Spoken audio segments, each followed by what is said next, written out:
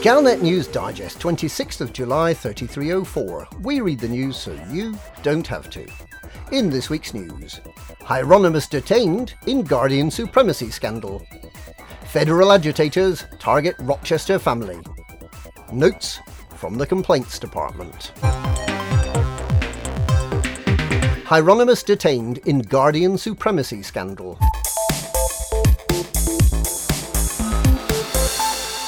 Supporters of the Church of the Eternal Void have started a public campaign to free their leader, Cardinal Hieronymus, following his arrest on public order offences this week.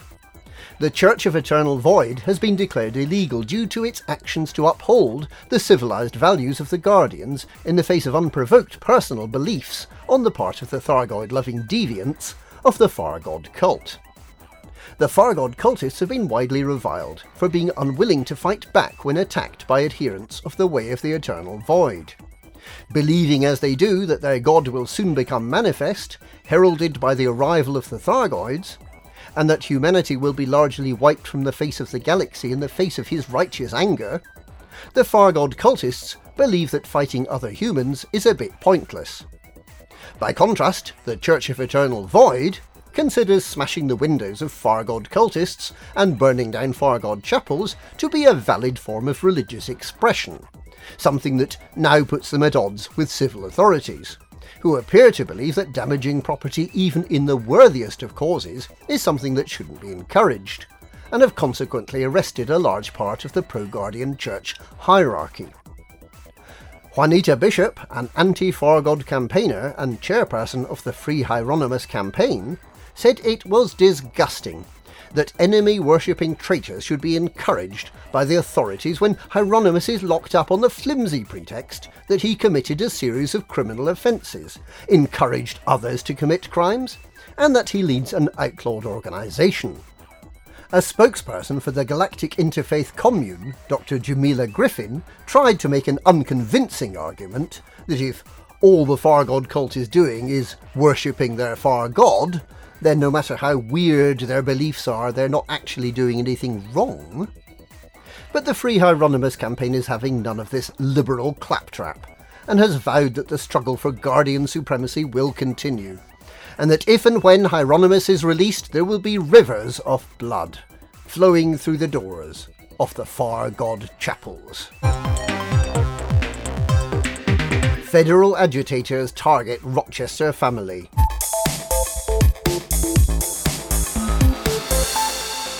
Concerns surrounding the implications of the forthcoming wedding of Ambassador Jordan Rochester to Imperial Fluffyhead Aisling Duval have come to a head this week, with Rochester's family besieged on all sides.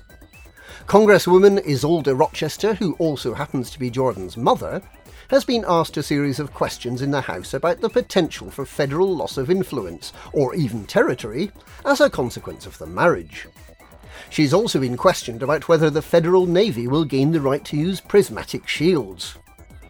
Not answering the questions directly, Congresswoman Rochester criticised conservative thinking, and called upon Congress to welcome the new era of cooperation that will strengthen both the Federation and the House of Duval. Meanwhile, teenage student Callie Rochester, who's studying at Olympic Village on Mars, and is the daughter of Jordan's elder brother Jupiter, is reported to have had anti-imperial slogans shouted at her in college. However, Jupiter Rochester is more likely to be concerned at the dramatic slide in the stock price of Core Dynamics, which has lost nearly 1/5 of its value in the past fortnight.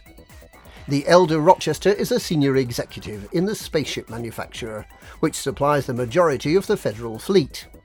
Investors are said to be concerned that an Imperial connection could compromise faith in Core Dynamics' integrity, which may in turn lead to the loss of military contracts.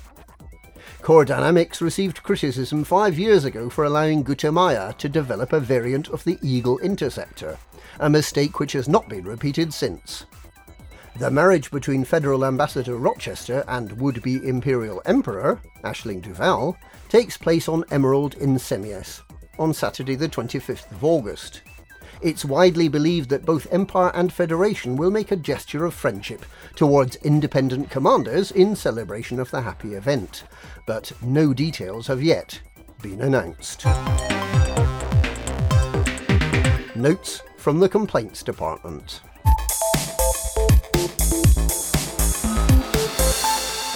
Galnet News has this week gained exclusive access to a selection of complaints from the future that allegedly fell through a small, but conveniently placed, time paradox vortex. The complaints appear to be addressed to the Pilots Federation. Here's a selection of the sorts of issues that commanders may be facing in a few years' time.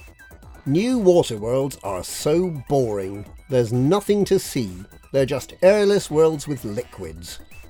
Where's the Kraken? None of the stations have enough commodities to fill my Panther Clipper. The coffee from the machine on the crate has a slightly bitter aftertaste. Please invest in some proper coffee. I finally decided to try out the new Galactic Hyperdrive. I sold my fuel scoop back on Sol for that extra jump range, expecting to refuel once in Andromeda. But guess what? There are no stations in Andromeda, and now I'm stranded. Note to fellow explorers. Why would you only tag the supermassive black hole at the centre of each galaxy? For the love of data, don't be lazy. Scan the whole darned galaxy. I boosted out of the mail slot in my Panther Clipper, and it still didn't break the speed limit. Don't even get me started on the immersion-breaking hot cocoa synthesis. I mean, really. How can 2 iron and 1 nickel make cocoa? Help! My Kraken ate my ship. I demand a refund.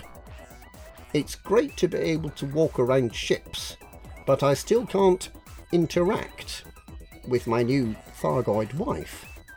That's it. I've had enough. I upgraded my Beluga Mark III with the new Guardian Improbability Drive, and what did I end up with? A bowl of petunias. My cockpit cat just ripped the skirt off my Princess Aisling bobblehead, and now she's naked. Please fix... Never mind. And that's this week's Galnet News. Galnet News, we read the news so you don't have to.